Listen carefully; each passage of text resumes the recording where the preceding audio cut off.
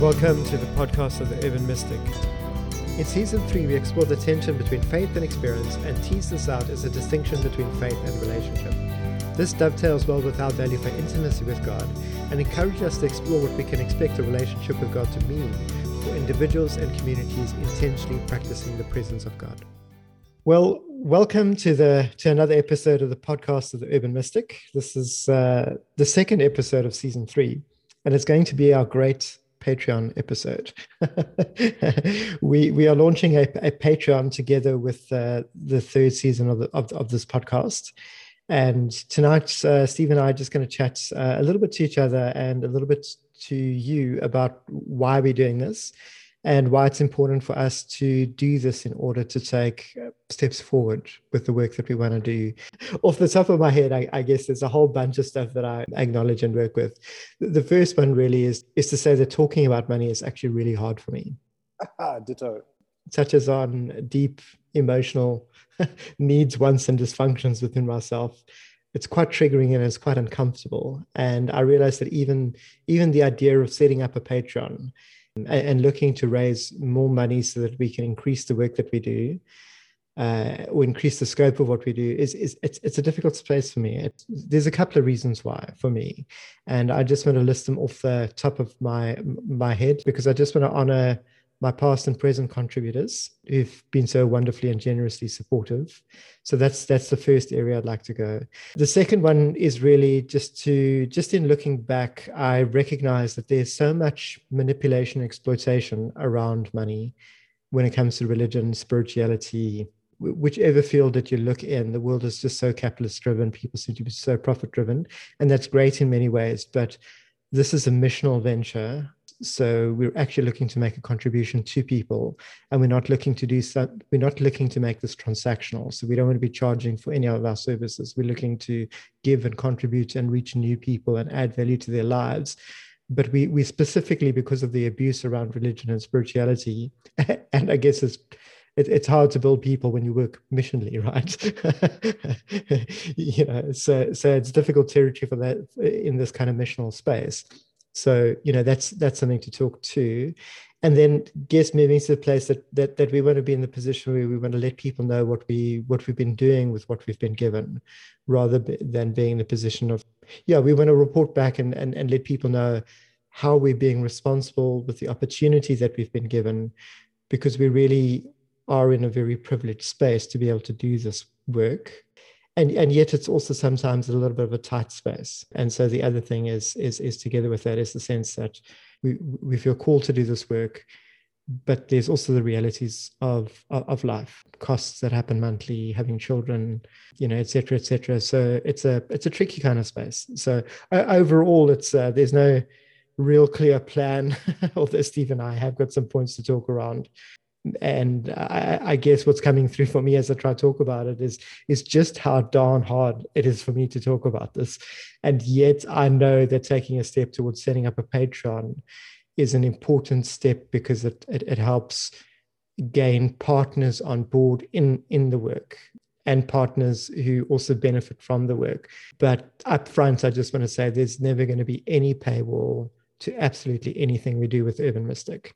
So everything that we do is going to stay 100% financially free to anyone that we just want to enable people to benefit from the stuff. We want to enable people to grow in intimacy with God. And so we also want to talk a little bit about what the next steps are, because the podcast is just the tip of the iceberg when it comes to the vision. And so there's some very clear next steps that we've got on the table, and it's a good opportunity just to talk about that in general in terms of what we're looking at producing and why. And then later on, we'll get into, in the future, we'll get into specifics when that's ready to launch. Naturally, our Patreons are going to be amongst the first people that we invite to include in these online ventures, but we're also looking to enable other people to pick it up, whether they're part of Urban Mystic or not, just to pick this up and make use of it in their own context, because we really want to freely contribute to the lives of others. Thanks, Tim. That's, for me, is such a helpful kind of opening gambit and laying out a couple of statements and things that we can jump into. I think if I think about those points that you've raised, that we've kind of talked back and forth over the last couple of weeks as we've been preparing for this, If I think about the first point, I echo you there completely. The economic systems that I sort of, that we swim in, I think, as people, are somewhat uncomfortable, because I'm not comfortable with the profit motive is the final bottom line behind everything. And I've been uncomfortable with that for a while. And so that leaves me feeling, in the money conversation, just somewhat a little bit at sea for a couple of reasons. Is I think what we have been doing has been so curiosity driven and exploratory, but that doesn't make for a great business plan. So if I think money, I think sitting in front of a bank manager and trying to convince them to give us some startup capital to keep Urban Mystic going. And they say, like, what's the vision? Well, we've got some good idea of where we're going, but we're listening to these voices in our head for direction. And we're doing the best we can as we listen in our growing and continuing sort of nurturing relationship with God, etc. You know, I'm very serious, but I make the funny comment because I think that partly for me is kind of the money sense. Is it's got to be a lot more certain than that. You've got to have a 5-point plan, 5-year plan. Everything's got to be clear. It's got to be quite slick.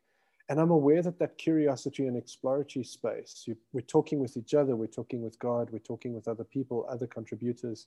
And so we've got a good sense of where we're going, but at the same time, I don't feel as though we're not white knuckling that vision, because I think that is going to preclude the relational orientation around what we're doing. And that for me is vitally important. And so that's partly why I feel a little bit of discomfort, because moving into the money space, it just feels as though it has to be slick, practiced, ready. And so, as the listener, you can hear as Tim starts to speak, and I'm feeling it as well, that this is a little bit kind of stumbly and awkward, because I can't tell you now, I wouldn't be able to tell you now what we're doing in 5 years' time. But I've got a definitive sense of passion around the exploration and some real, I want to say gut feel, but that's too individualistic.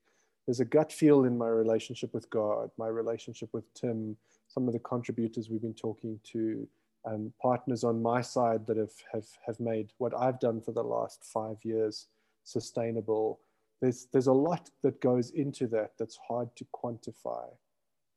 And yet we're putting down some quantification. I don't even know if that's a word. I'm just going to trumpet and make things up.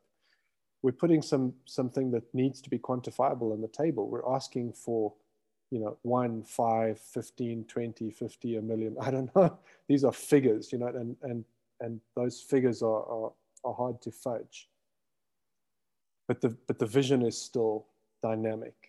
And so I think that's partly the juxtaposition around the statics of the numbers, of going, I need something concrete to live off while we continue this exploration. That's part of the awkwardness. And then I think very much tied for me in that is that point 2 that you're talking about is, man, I've been hurt and I've watched other people be hurt, and I've watched systems function around this dysfunction around money.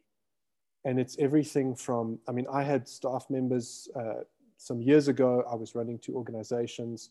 I had staff members that were paying pastors money to pray for them. Wow.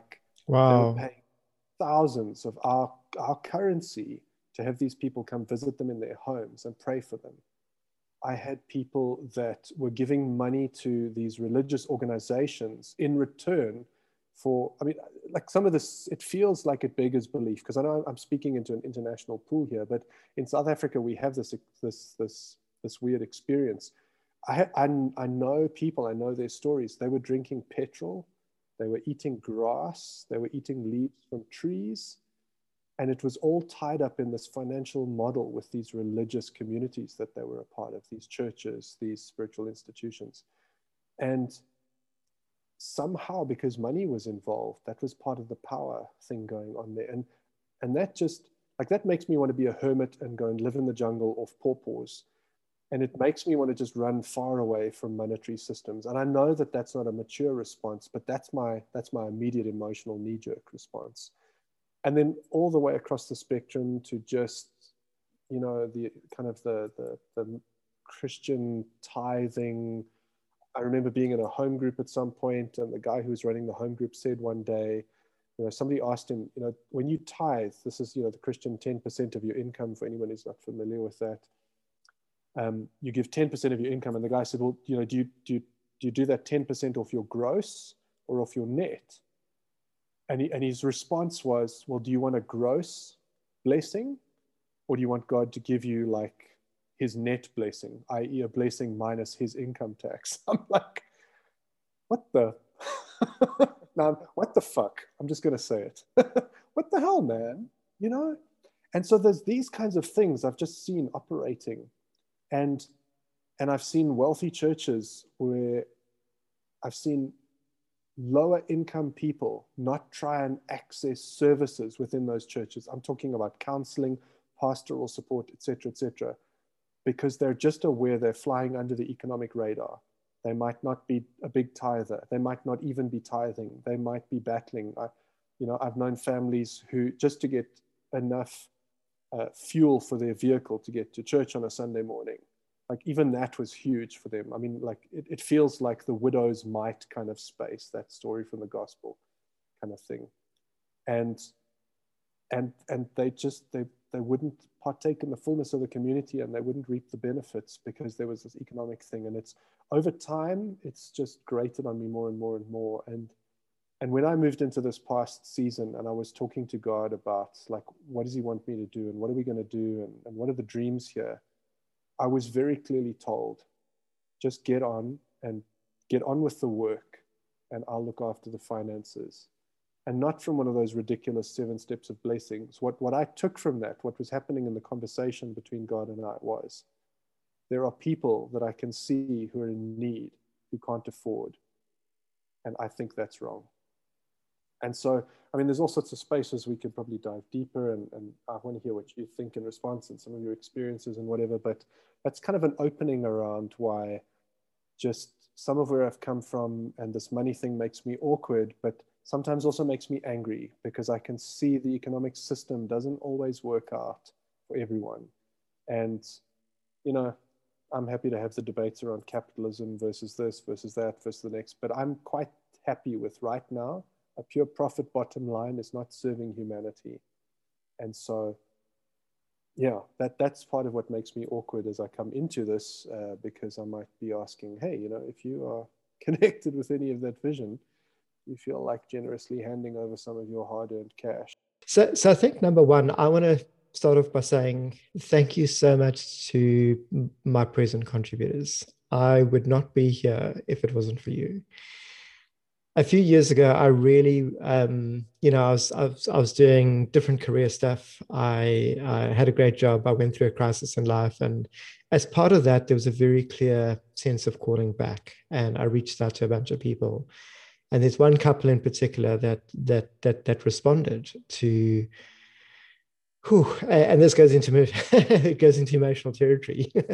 They basically responded to go, we really believe that God is calling you to this. We're going to get behind you to enable this to happen. And so since then, they've faithfully been putting money my way before I had anything to show on the table. And that enabled me to do a number of different projects. It enabled me to do my master's, which was really valuable, not only in terms of my own personal formation and thinking, but in terms of setting up this kind of work and helping me understand what my work needs to be for the next 4 or 5 years, for one. That was only one layer. It enabled me to do things like the Doing Church Research Project, which is going to be the backbone of the, in many ways, of this Hitchhiker's Guide to Deconstruction, giveaway PDF that's going to be available soon on the Patreon and off the website as well. But it also enabled me to go about taking ownership of courses I produced, about 15, 20 years ago, and to really just re-envisage them for the era that we were in, and to basically help plant a church and be involved in almost being a bit of a missions enabler and a bit of a missional coach, for a little while. But then before COVID hit, about 6 months before, I felt God speak very clearly about pulling out of all of that kind of stuff. And for me, that's one of the things in terms of God speaking ahead. And I'd already had the chats to my funders of basically just going, it just doesn't make sense for me to be planting a church because there's these 8 couples, seven of them are immigrating. So what do I do? Is your expectation that I do this? And in a very frank meeting with them, they basically said, no, we don't have those expectations on you. We want to freely enable you to pursue what God is calling you to. We want you to be able to have the kinds of conversations that you're having with people. And we want you to have the freedom and the honesty and the integrity to genuinely pursue the questions and the thread that you're on, because we want to see what you come out with. And it was so ridiculously disarming to me to be in that position of going, now what? This really is an open canvas and I'm unrestricted. And so within the context of making a lot of noises about us doing the wrong thing when doing church, but doing it for the right reasons, there's been so much kickback from the church that it really put me in the space of going, I felt in many ways that churches want the benefits of the people that I naturally reach and connect with, who are deconstructing from various different religions, who are on the way out of church because they're not experiencing God, but then they start experiencing God. They want to reap the benefits of those people coming in, but they want those people to come in and do church, and they want me to do church. And so there's, it's an untenable relationship. And so their support enabled me to really go through another layer of deconstructing for myself, to get out of that, to land in this place of going, well, what is the next steps? What do I do next? I'm so used to, even as a deconstructor, working in the context of the church, that how do I actually, break this tie? And so it left me in the position where I could actually break that tie, focus on finishing my master's. And then by the beginning of last year, to take a little bit of a sabbatical to fast and pray and go, God, what are the next steps? And God basically going, well, there's 2 things I've put on the table for you, Tim. These are the things you need to be doing. And I took a step back and reflected that I thought I had been doing that. And God was basically going, you've been doing it in a particular way, but I'm freeing you to do it in a new way. So as opposed to trying to get these things seeded into the institution of the church that isn't welcoming it, and it's just creating further tension, God basically going, work out there. My people in the church are not synonymous. My kingdom is bigger than the church. And the ecclesia and the institution of the church, there isn't a one-to-one relationship with them. The ecclesia is bigger than the church too. So go and serve them. Go and do this. And that wouldn't have been possible without this incredibly generous support of people to basically enable me to do that work with nothing to show at that point. And so getting around to pluck up the courage to get going with the podcast, just kind of in the sense of going, I think this is what God's calling me to. I think God is saying, do this. And to basically get around to that, it's worked out incredibly. So let me put it out there. But I wouldn't have had the opportunity. I wouldn't have had the guts had it not been for this backing to be able to have these kind of conversations, because people believe that they're valuable and they see the value in it. And so I feel like in some ways, this for me is an opportunity to say, thank you so much. I'd love to name you by name, but I haven't I haven't asked you if I can, so I'm going to leave that off for now. But it's just been incredible to be in this position, and I feel like I carry probably a lot of dysfunction around this finance stuff, right? So I feel guilty every month that they are so generously supporting me. And that's a difficult place to be. And so I feel like one of the reasons why I want to do a Patreon is I don't want to ask for more from people that have been generous. It would be unfair. But there's more on the table. The vision is larger than that. The podcast is the tip of the iceberg. And so for me, it's just a matter of going, well, I want to put this out there so that I don't unfairly burden people that have been incredibly generous. But just a thing of people going, no, we've heard from God. We're behind you because you're also hearing from God, and we want to encourage you to do that. For me, that has just been absolutely unbelievable. And I'm sure that a large part of your journey has been a similar dynamic in terms of being supported. And I don't know if you perhaps want to say something about that before before I'd like to comment on why I don't want to end up with a transactional ministry model where we charge people for what we do. Yeah, absolutely. I think, that really encourages me around some of the conversations we've had, and just listening to you again now, to echo exactly that same sentiment. We're in our 6th year now in the city that we're in. And I moved into this city in the October of 2015 with nothing ahead of me in terms of like job security. There was all sorts of big question marks.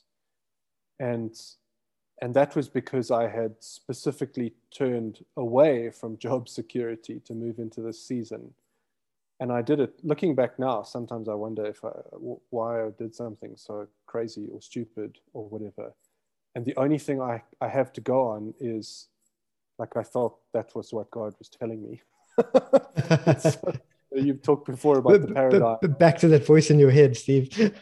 Yes, the voice in the head thing, right? Is it the weirdo that you say that talks to God, but it's the crazy person that thinks God responds? So no, it's the holy man that talks to God, and the crazy that hears God talk back. Yeah, there we go. So I was in the crazy category, honestly. We had one child at that point, but it's not like we were planning on stopping there, and we just had no plan other than the sense of just move here. That's the right thing. And it's not the first time that God and I have had that interaction. I resigned my last post in Johannesburg before we moved out. We moved out to a farm, like an hour and a half out of the city that I grew up in, off this insistence of, like, you're done here. It's time to move into the next thing. So it's like, I went to the church I was working at, and I think I'm done here. This is the March of the year. In the March in that year, I think I'm moving on. Oh, where to? I don't know yet. God just said I'm done here. So he and I have been working on that, and I'm just willing to listen. And you get, and interestingly enough, from within a church, you get a lot of real sort of, whoa, this guy's gone off the deep end responses. So anyway, we did that. And so to come back to the point, I think what I'm trying to say is to echo you. There was a community of people that came around us in a number of different ways. And one of them is the financial way. And so in that year, in 2015, when we moved, it was way out of my frame of reference that I could pursue such a crazy adventure and vision of what I went into. And it's matured a bit and changed over time as I've discovered new nuanced things and whatever. But like, I am so grateful for a community that's come around, because it's just completely changed a lot of how I see life, because there was just no way to do that previous to this kind of journey we've been on over the last 5.5 years. And a big factor is this amazing group of people that I am so grateful to, that that prayed. That's what I believe, because that's what we asked people to do, who we spoke to. Pray about it, and if God is saying this to you, then we're grateful. Then just go with what God is telling you. If God says to climb on board with us, awesome. If God says not to, we accept that. We can talk about this or whatever, but over time, it took about 18 months.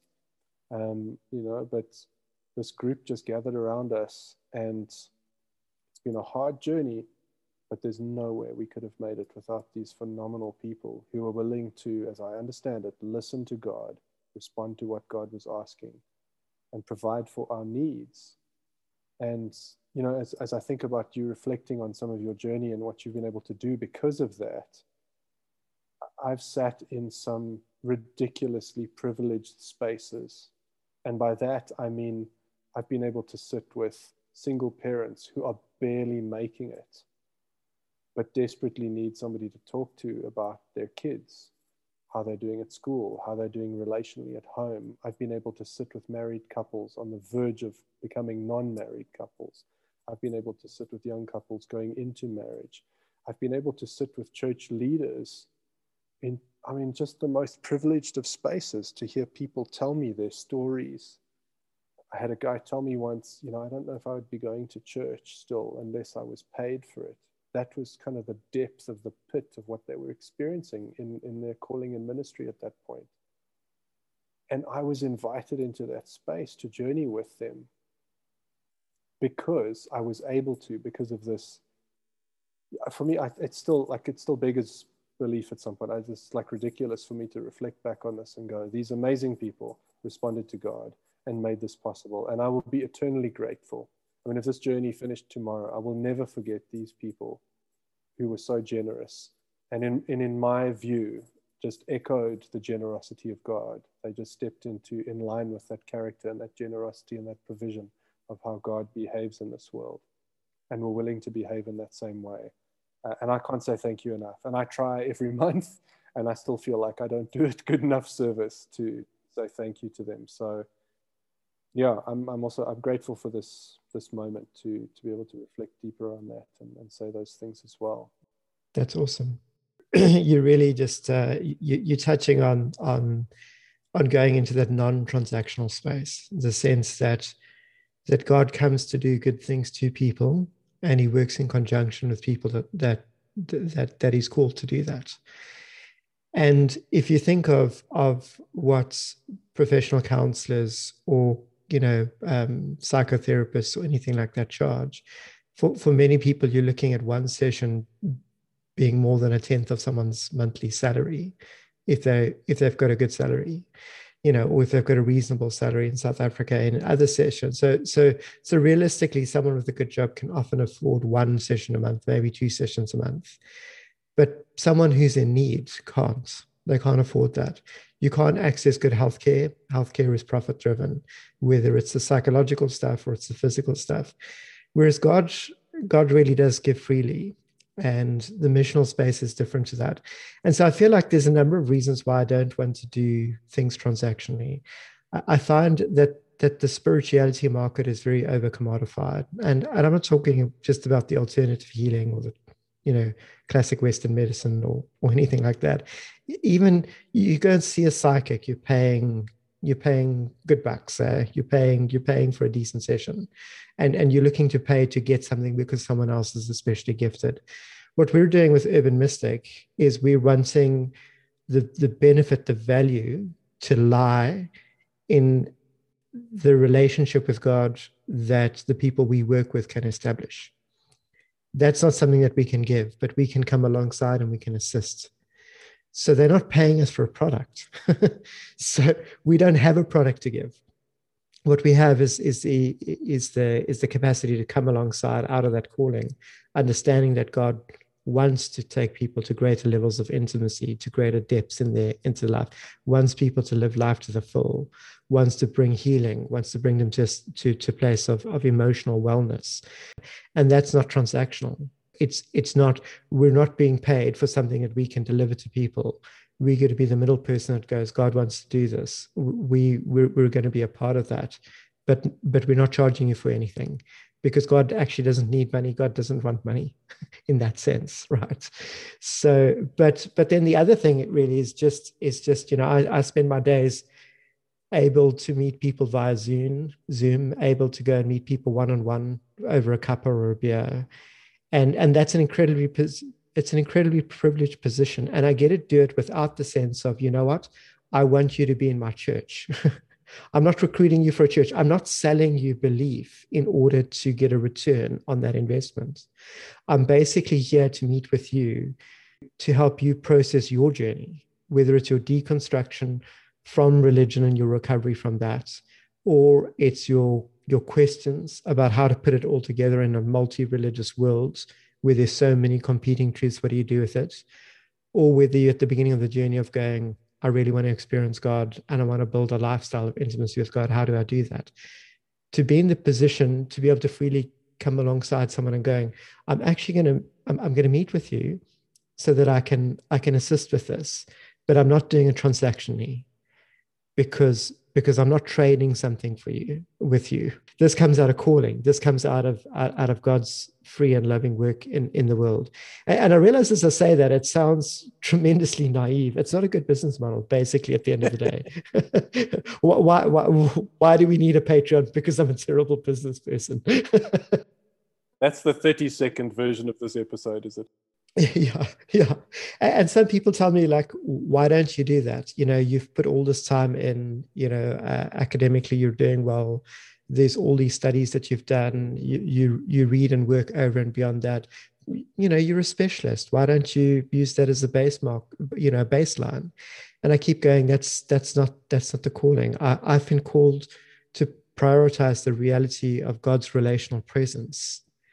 And when I do that, God has said, you don't take your wallet with you to raise money for this. So yeah, I mean, for me, somewhere in all of that is why not transactional? Why? Because the people that actually really need it, they can't afford to pay for it. The people that really need it and can afford to pay for it are being exploited. I want to be able to freely contribute to people's lives, myself, within myself, and also because I feel like God wants that's what God's doing, both with me and in and through me with others, and you as well. And so that's kind of like where I feel around that. How do you feel? Yeah, very similar, very, very similar. I've got this, I'm always wary of oversimplification, but a starting point would be for me somewhere along the lines of freely given, freely passed on. And I think, part of my pushback is the idea of the only way to value something is to give it a figure, to give it a monetary amount, and go, well, we know this is valuable because this person's charging 1,000 Rand an hour for it. And I'm almost feeling this, my sense is this sort of economic revolution that goes, actually, it's zero valued in dollars, euros, rands, whatever, because it is so valuable. And so there shouldn't be this buy-in to obtain this. Yeah, priceless is literally priceless. Yeah, exactly. And I've had people before, I've had some very well-meaning conversations with people that I don't share this from any sort of position of condescension. That's not my intention, but really well-meaning people sitting down with me going, basically, Steve, you obviously need some help just refining this business thing. It's obviously not taking off because you're relying on people to support you in the work, etc. So can I give you my expertise in business, and maybe we can monetize this a bit better? Can we get you on your feet, etc., etc.? And I'm going, no, thank you. I'm really grateful. I love you for being willing to give the time and your expertise and everything else. And I don't devalue that from a business perspective, etc., etc. But I don't think you understand that this is not a product that I'm peddling, as you say. It's just not. And that's given me the freedom. I've been able to engage with people in a very different way. Sometimes it's given me the freedom to take some real blinkers off and some blind spots, just eradicate some blind spots, because I don't have the pressure to conclude everything in a 1-hour session with someone, for example, because that's the only money that they have to buy a 1-hour session. I've been able to listen for longer. I can give as much time as the other person needs to wade through their questions. I've had sessions of 5 hours sometimes with people. And that's what it takes sometimes to disentangle a really, really difficult, deep-seated emotional, spiritual thing that's going on that the person is walking through. And I don't have to worry about going, listen, dude, like the meter's running low, so you need to pop some more chips in that slot or we're done. And so there's all sorts of benefits to that, but it's understanding that you just can't see the missional work through this transactional economic lens. It's not possible to understand it through that. And at the same time, I recognize that Pick n Pay is not going to give me, that's a grocery store in South Africa, they're not going to give me monthly groceries because I'm really passionate about helping people. And so I can't escape the monetary system. But I'm asking people to understand, you can't understand this work from this transactional, you pitch up with money and I pitch up with product. It just doesn't work that way, even though we're still within a macroeconomic system that relies on that transactional back and forth. In some ways that adds a bit to the awkwardness, but it also clarifies for me, yeah, it's really not that. I know it's not that. I know I'm not going to sit with a card swipe machine for anyone who comes to me. And that's regardless of, if you have millions in the bank, or if you have nothing, or if you're deeply in debt, you have less than nothing, you're going to get the same thing. My value in terms of my expertise and background and what I bring to the table is not going to change. So you can't get extra product, you can't get extra attention, you can't get more out of me because you bring money to the table necessarily. I think it's the best, hopefully, when I'm not messing around and my ego's not in the way and I'm not having a bad day, all that sort of stuff. I want to be able to offer the best across the board. I like that, because I feel like it really taps into our values, that every single person is the image of God. The image of God is. Every single person has intrinsic value and worth, irrespective of the level of education, their mental or physical health, their responsibility, their failures in life, whatever has impacted them. So what's different here in many ways is, I know churches where they tier the tithers and they get assigned to different levels of the pastoral team, and a lot of it goes into the auditorium. So you've got churches that run for millions in their budget, right, for a massive auditorium and all this equipment, and for a venue that gets used on one day a week, really, maybe an evening or two, and a day. But the big expense is the business expense. It's the big expense is what we call actually the church. It's the building. It's the organization cost at that level. And so I feel like for us the value is always and ever going to be people first. So I feel like people first in terms of we're here to serve the people that are in front of us, the people that we have the privilege of connecting with the gifts, the talents, the abilities, the personal resources that we've got, the kingdom resources as well, because that's the work that we call to, and that's because intrinsically it's about their value. And if their value is determined by do they pitch up well dressed and well articulated with the card that they can swipe, to get the product, to get the transaction, it's not something about that. Doesn't say you have intrinsic worth, and it doesn't say to people, doesn't matter how much money or how little you come with, you've intrinsic work, and I'm going to give you my best work irrespective of where you're at, and I'm going to give you my time just on the basis of valuing you. And because honestly, I'm genuinely excited to see what God is doing.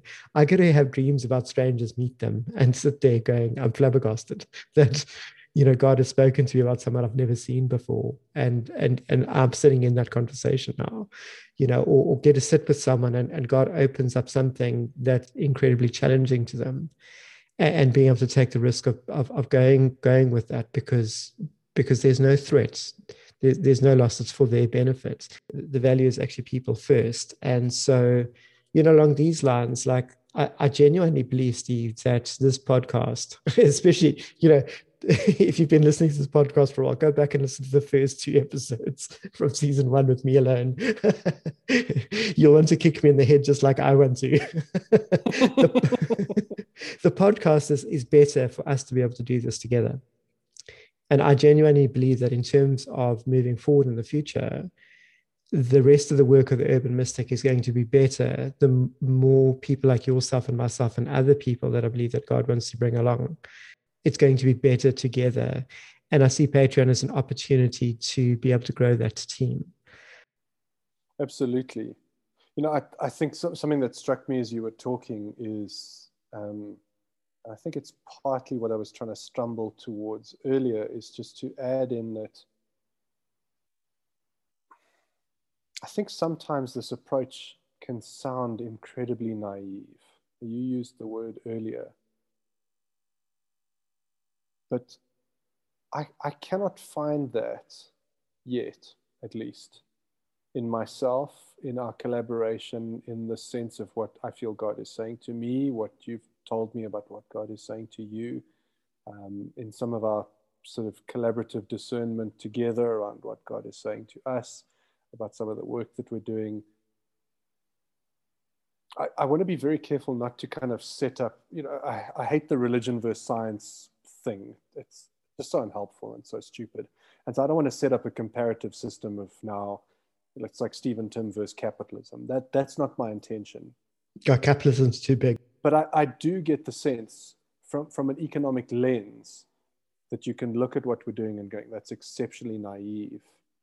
And without wanting to set these two ideologies, these two sense-making views, these world views in opposition to each other, because I don't think it's that. I think it's a lot more nuanced and collaborative and creative, etc., into the future in terms of where we go as the human species.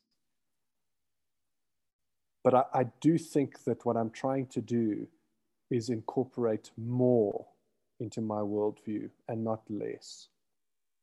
And that's why, while I'm not against economic systems, I do see areas where I don't think that they're serving us as best as possible. And I feel it's though it's because I'm trying to see more. Now, I'm aware that, I mean, that's, even as I say it now, it sounds incredibly arrogant. I'm seeing more than the best economists and capitalists. It's not quite what I'm trying to say. I think it's more that you're seeing with a different eye. I think so. And that I don't think that this is naive to say people matter, that a value for people is of high importance. And I remember interacting with someone's work. I forget who it was. I know I came across it through Rob Bell's Robcast. He was interviewing someone. I'd have to go and look for that. And maybe we can put it in the show notes.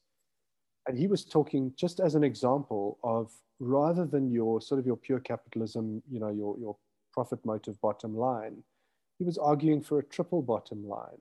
And so business that respects profit, people, and the environment. And I thought, that for me is a more holistic way of looking at it.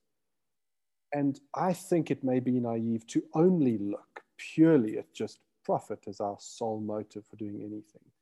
And I'm not trying to say that it's not welcome, and I'm really not trying to set this oppositional thing up. I just want to try and see more. I want to incorporate this value of people matter. And of course, how can I put this? I mean, I want to say that there's boundaries to that requires some qualification. For example, when I work with people in terms of counseling, one of my non-negotiables is that you're working harder on your problem than I am. Because otherwise I feel like I'm just trying to drag you through life towards something that I'm not even sure is actually working for you or not. And I sense the same when I work with someone where we talk about God, is like, we don't collaborate together so I can take on your relationship with God. That's for me one of the critiques around the church system. I think there's too much of that.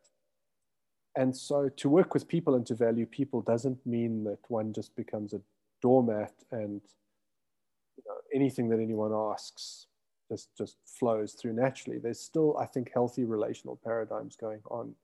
But that doesn't mean that I'm unwilling to stare directly into the sense of people in the image of God. What is my best response to that? And I think my best response to that is not constrained purely by economic terms. And I don't think that that's naive. I would argue very strongly that it's not. And I would just, I'd want to put that on the table, because I think that does sometimes come up. And I think where one can collaborate with economic systems, spiritual systems, however we want to describe those, I just think there's so much more than we can imagine for humankind relating with God, self, and others. And I think there's great potential and opportunity to break out of kind of typecast, single cast molds around how we view life and incorporate a little bit bigger, a little bit more holistically. And I'm super excited about those opportunities. That's where I think I might blow a little bit beyond some of my awkwardness in talking about money, because I just go, that for me is really exciting. If I can collaborate with other people who catch this vision and want to come on board in a number of different ways, who knows?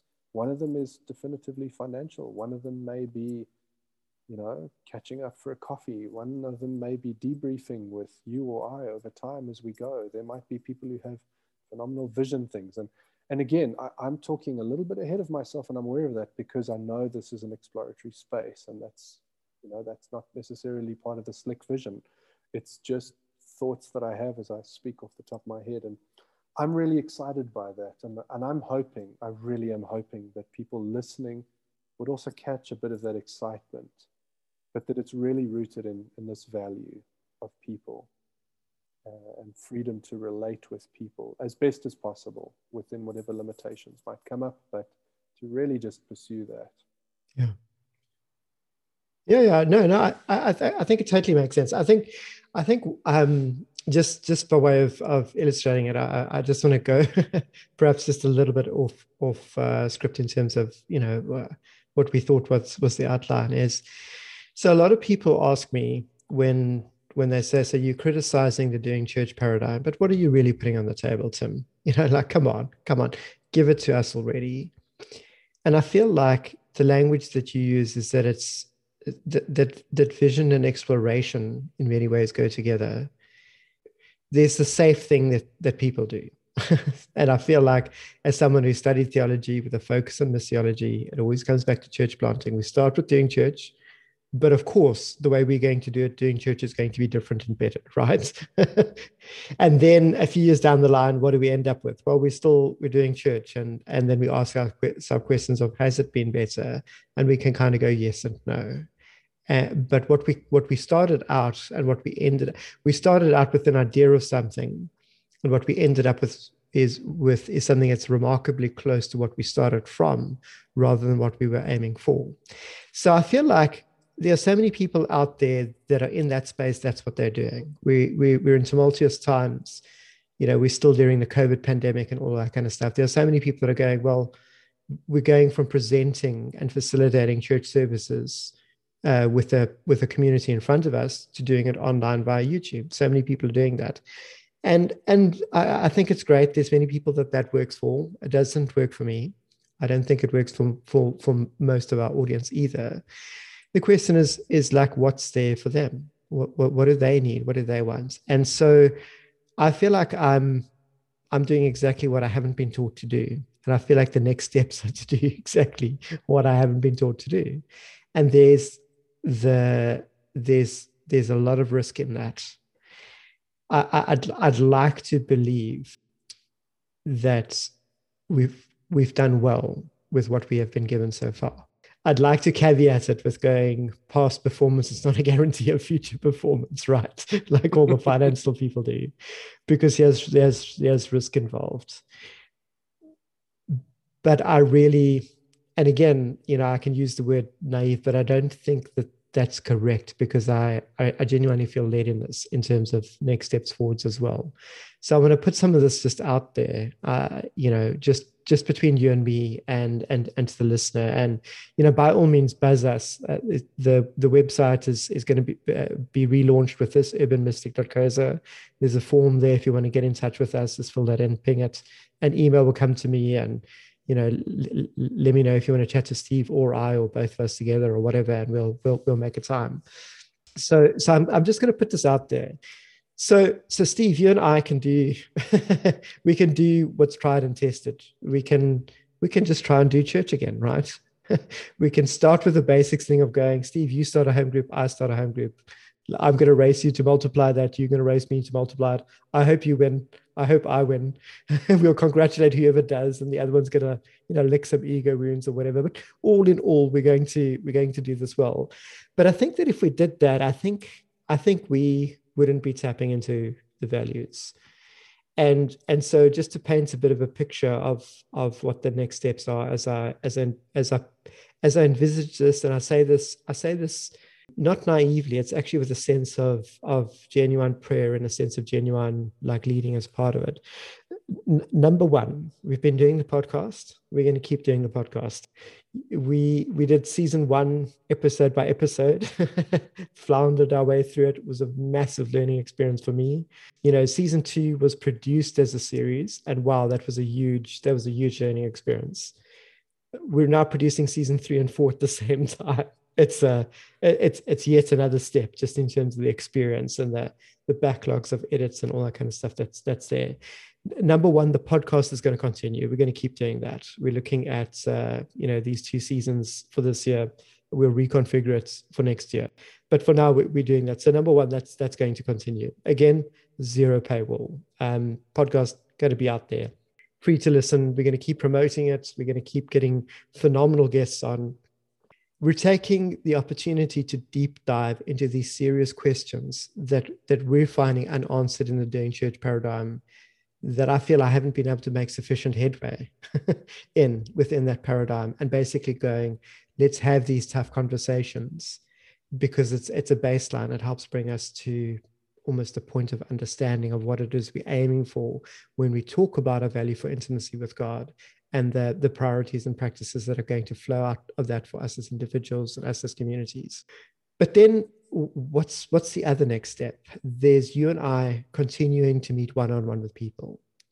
That involves what they bring to the table and how we can respond, and where the conversations go from there. That's also just going to keep going, irrespective and just as it is. But I feel like there's a step further, and the step further is towards the cultivation of the practice of the presence of God, and the question of how do we go about doing that? How do we go about taking values for authenticity, vulnerability, and intimacy, and change the way we go about living and loving in relation to self, others, and God? And I feel like I'm not answerless in some ways for this. There's a series that I produced many years ago called The 7 Key Relationships, that has proven itself for enabling people to go deeper in the ability to communicate their story, in their ability to listen to others. It's been good at forming community with the way that it was used in the past. And especially with COVID last year, taking it online enabled me to answer some questions around the model of ministry of expecting God to draw near in person, and then somehow feeling like this is great because I get to see people healed. I get to see God meeting with people.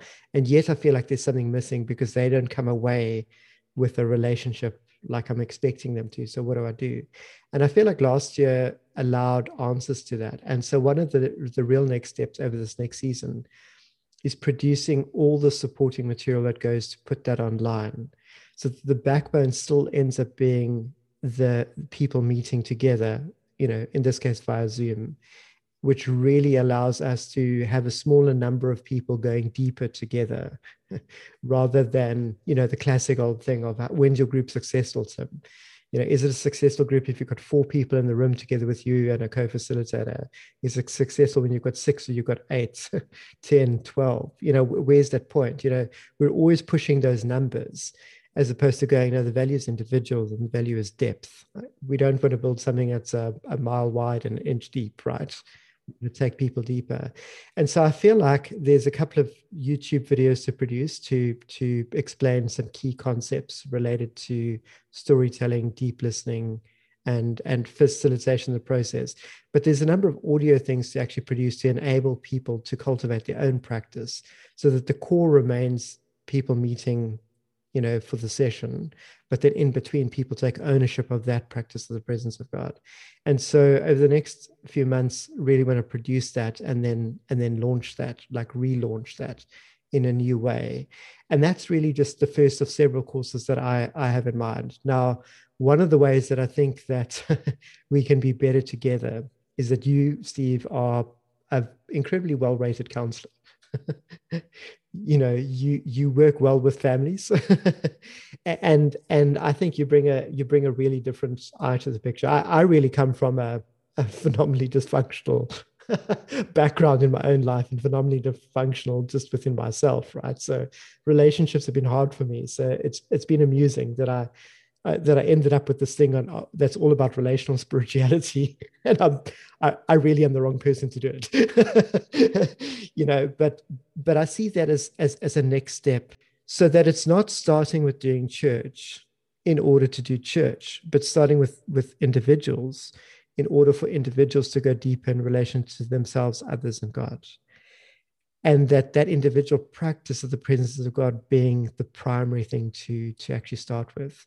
And so I'd love us to be in the space that even before we get to the next step, because I see it as a little bit further in the future, is to primarily spend our time in that space with people, enabling them to cultivate this thing of relational intimacy with God, enabling them to take this risk to be vulnerable with themselves and to take that inward journey. And it's like a friend of mine says, everyone's always telling people to wake up or be enlightened or to do this or one thing or another to become spiritual, right? But no one is showing them how. And I think that some of our next steps, and this is just one thing on the table, and it's a safe thing to say because, work is in process around this, is just to go, that's one thing. But then a next step beyond that is I envisage not cultivating groups in order to try to have people have an experience with God, but really actually just becoming dependent on doing church, on that system again, or on the leadership. I see us working with people from the ground up to be in the position where, on the foundation of them having discovered their one-on-one relationship with God, discovering that one-to-one audience of one, relational intimacy, digging into the depth of that, almost from the groundswell of that, starting to re-enter communities, relational networks of people coming together to tell stories about what God has been doing, as opposed to getting together and going, well, we don't really see God do anything, so God must be teaching us through our suffering in life, right? That kind of thing. So I do envisage in the long run us getting to the community elements, and you'll hear our guests for season 3. This is vital to them, because I don't think that organizing is the problem.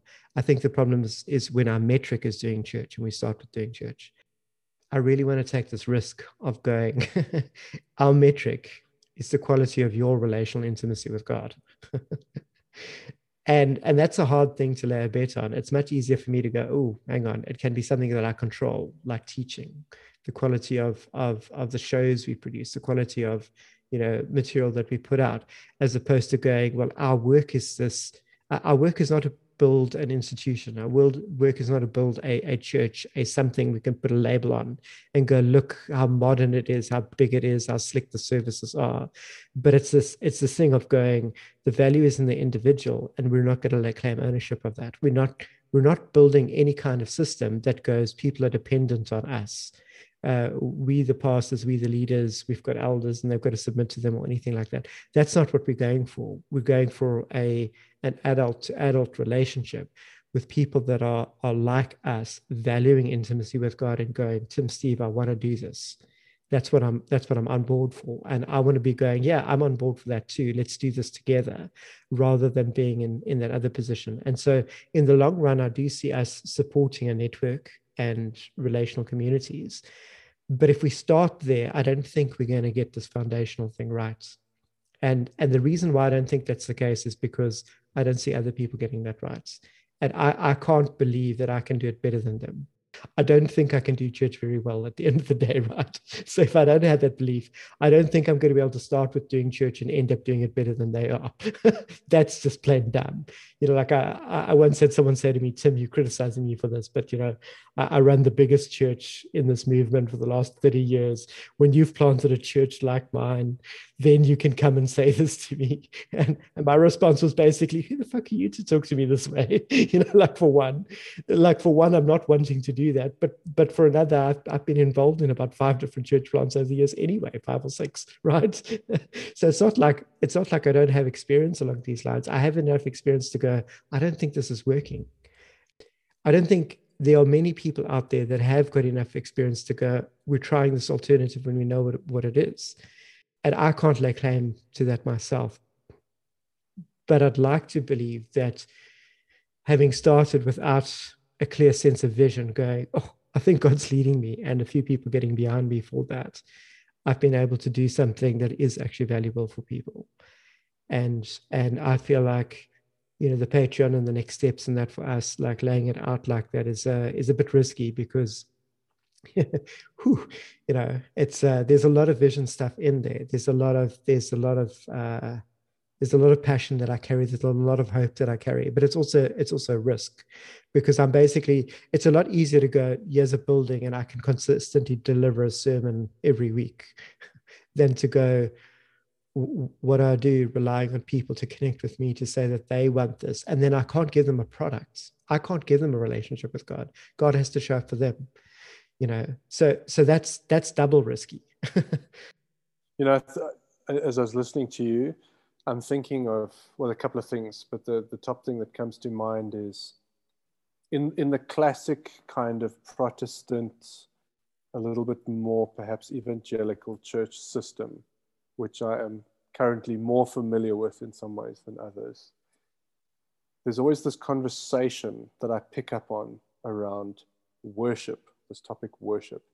And essentially, as I've sort of dug through it over the years, I'm more and more convinced that what people mean by that is music. You'll hear this phrase at the end of a Sunday service: wow, the worship was great today. Or, yeah, the worship wasn't great today. And over time, I've come to the conclusion that you can't say that as a human being.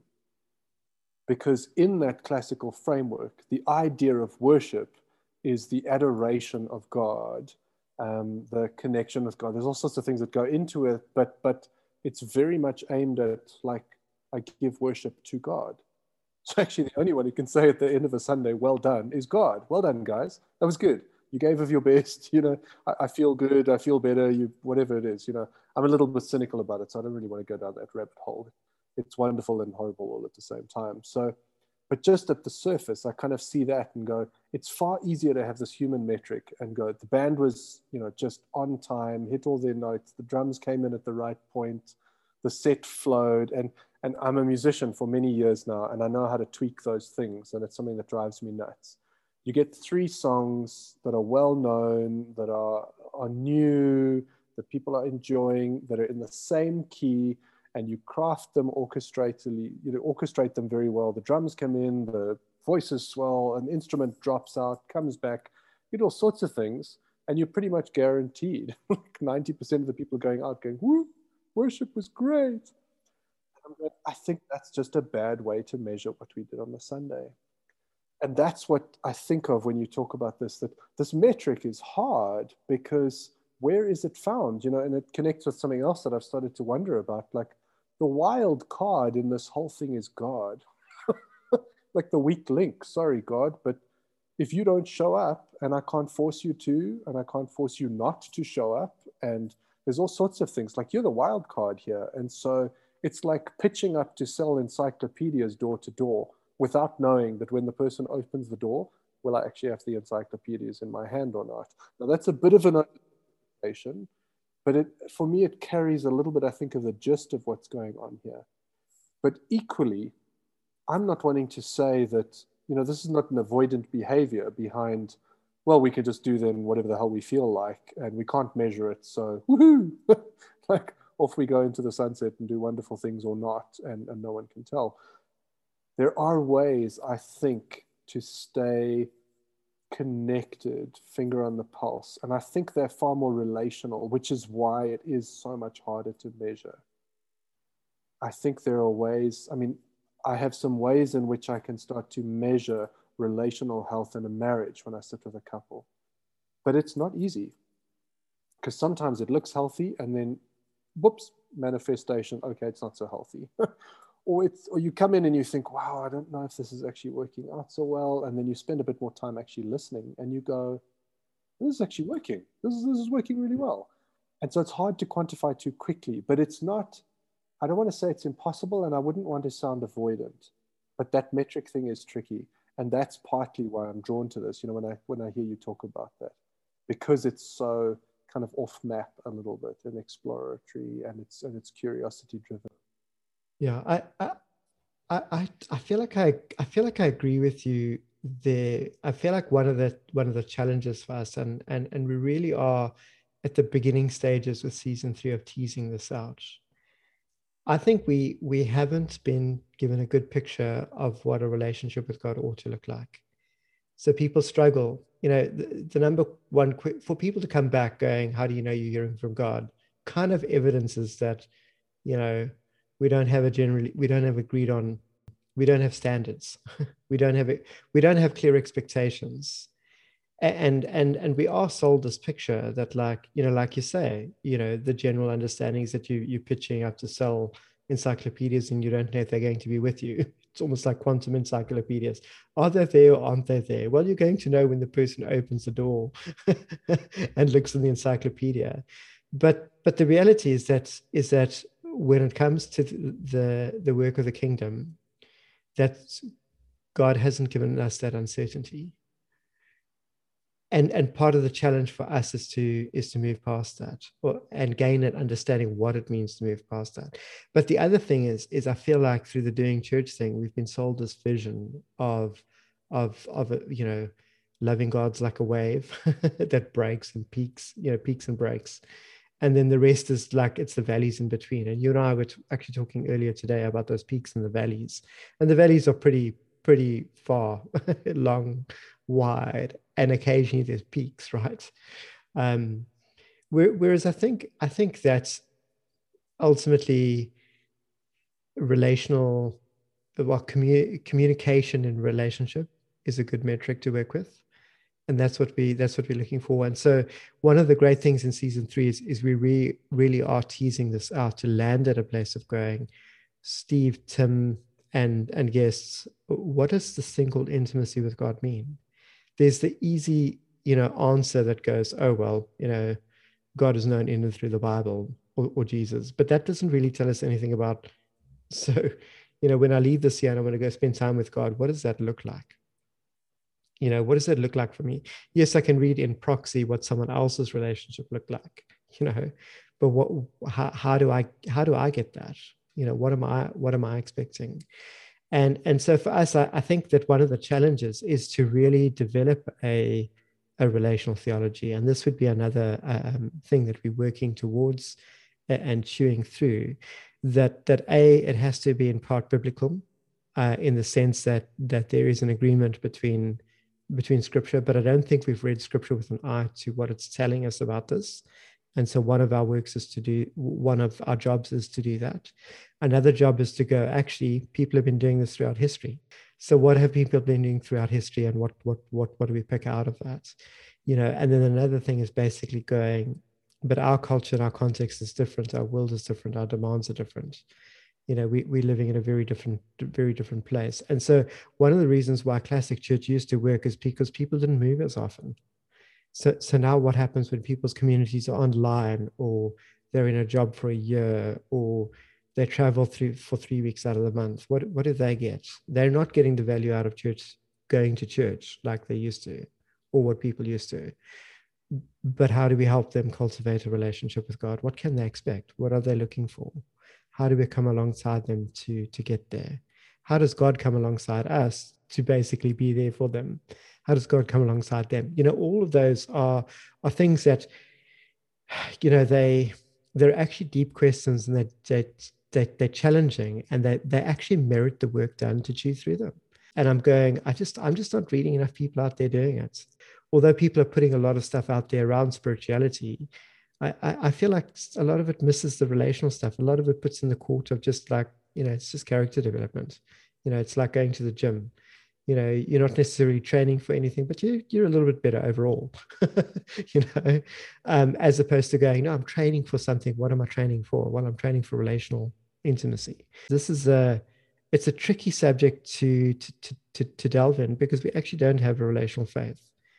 We talk about relationship with God, but that's not what our faith is about. That's not what we're getting out of it. And so this is the difficult terrain that I feel like also we need to be diving into, and that we need to be having real conversations about. And it's not healthy for just one person to sit with it, or just two of us to sit with it.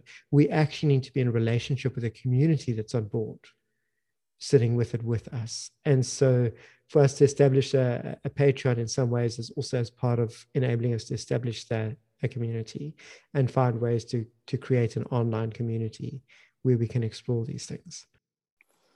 Well, I'm really excited. I've said that a couple of times, and it just strikes me again. And I think part of that is just to, I'm really hoping as the listener, if you're listening to this, I'm hoping if you've made it this far, that you're also excited. If you've made it this far in terms of you've made it into season 3 with us, we're already exceptionally grateful that you've gone on this journey with us. And I chuckle when I say that, but not because I think it's funny, but it's a bit of a chuckle of disbelief, if I'm honest, if I look at this adventure over the last year. But I'm deadly serious. I am so grateful that you've made it this far. You've been listening.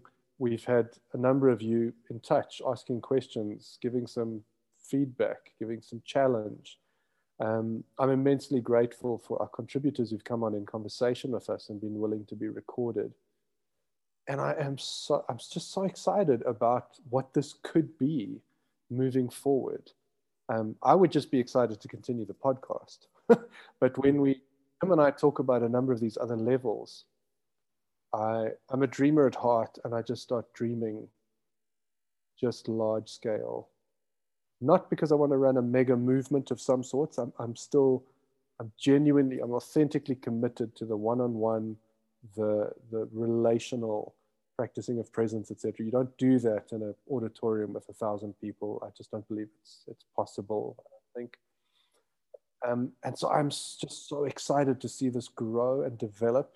I'm excited to see things come to the surface and evolve that I didn't expect and I wasn't certain of. That I wasn't sure that was going to happen. That's been part of my relationship with God, is being surprised by God with things that come through.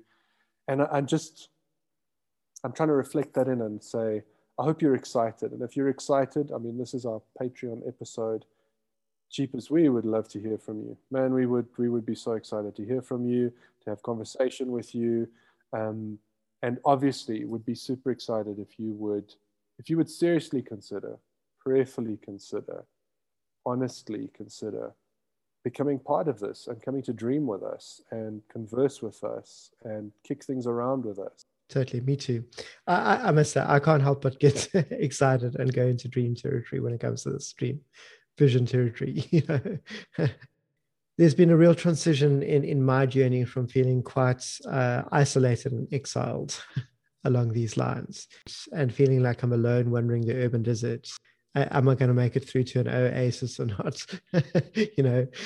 And actually just being in a place where I think I'm 100% in the right place. And as I look around, I'm standing in an urban desert with lots of people. And we're in the same place of going, we're in the desert because God has led us here and God is going to meet us here, and that's what we're here for. And it's a challenging expectation to hold, but I feel like I don't just hold it as an expectation. I hold it as a reality. Every person that I end up speaking to these days is just resonating with that language of being in the desert and the notion of the urban desert, that their spirituality isn't retreat-based spirituality. It's not holiday spirituality. It's not the spirituality that's afar off, disconnected from their life. It's a sense of walking with God within the tapestry of their own lives in the here and now. And it's this life to the full, not escaping this life to a holiday or escaping this life to the afterlife. It's this life. It's for this life. It's for us here and now. And the rich opportunity of going, oh my goodness, I can experience God speaking to me, walking with me. It's not just about power encounters. And then, at some point in the future, why does God pitch up? Well, it's really just to, bolster his own ego and reputation at the end of the day. God's saving his reputation when people preach the gospel, guys. That's really why God pitches up in power encounters. Okay. I say that cynically, but that's but I am partly cynical when it comes to that, because I feel like that doesn't meet my need for relational engagement. And I don't think that in the renewal, that's what God wants to leave us with either. And I think that's why we don't experience it post-renewal, because I think we think that what we've got is good enough. And I don't think it is. I think relational depth is relational depth. Anyway, I don't want to go on. I don't want to go on forever. In future, although there's going to just be the mention perhaps once or twice that we have a Patreon, I don't want to be in the position where we're constantly marketing Patreon. So that's not the space I want to be in. I do want to get around to every once in a while having a session where we basically report back on what we're doing with what we've been given, and basically just reflecting responsibility for this privilege and this calling. But I don't want to be in the manipulative position of going, of having to come back to this over and over. So yeah, so that's yeah, it's an awkward space for me. But the reality is Patreon or no Patreon, like this is what I'm doing. And that's with every sense of appreciation for the people that have supported me, privately and individually, even to get here. I am immensely grateful. It is just, it's incredible that people would, get behind crazy old Tim. I don't think you come across as crazy as I am, but I just tone it down for the podcast. I think as I sense our conversation around this kind of drawing to a close, and also not wanting, our episode here to be a day and a half long. Let me say that I'm really grateful for your time as listener, through us just sharing some of the vision, some of the reasoning behind how we want to operate, some of our financial vision, even the launch of this Patreon, etc. Just really grateful, and thank you for making it through this journey with us so far.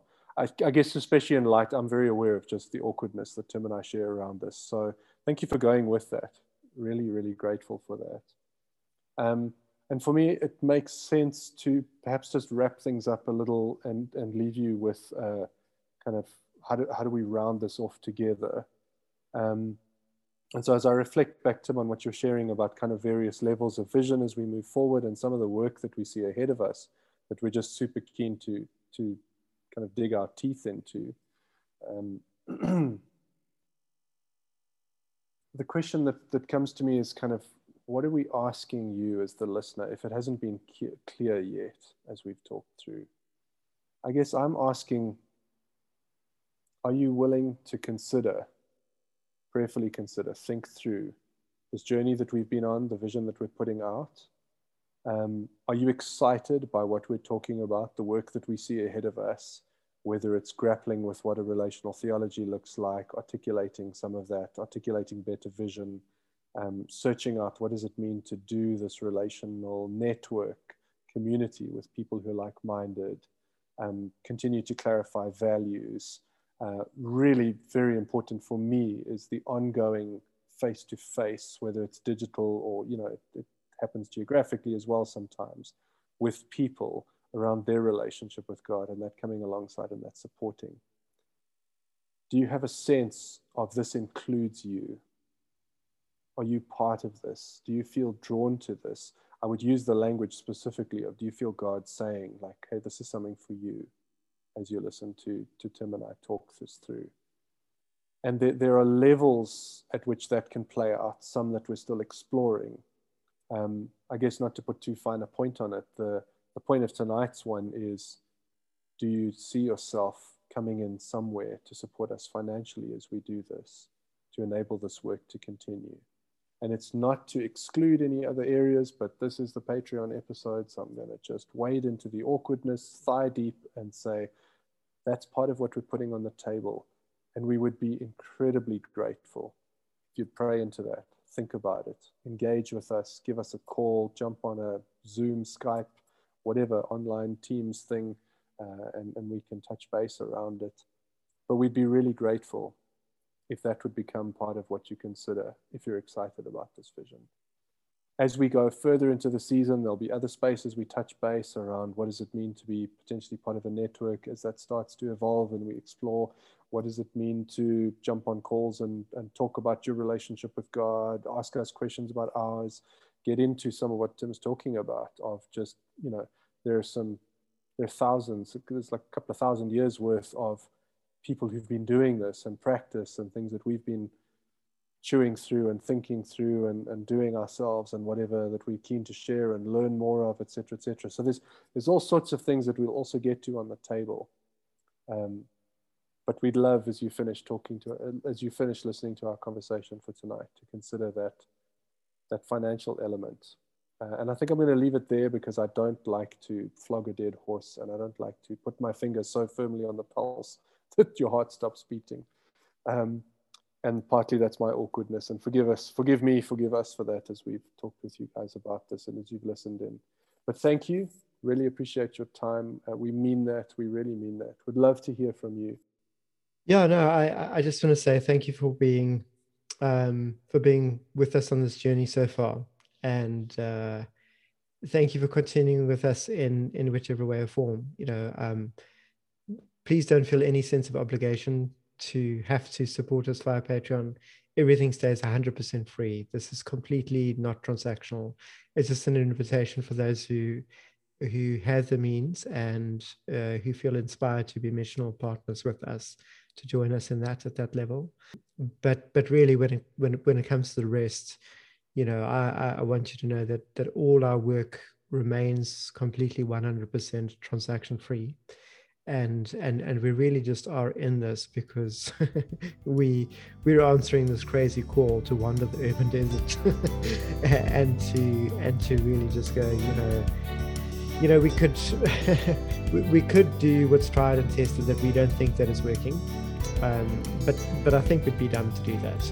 So I want to try something that's crazy instead, and there's every chance that we might fail, but oh my goodness, what if we succeed?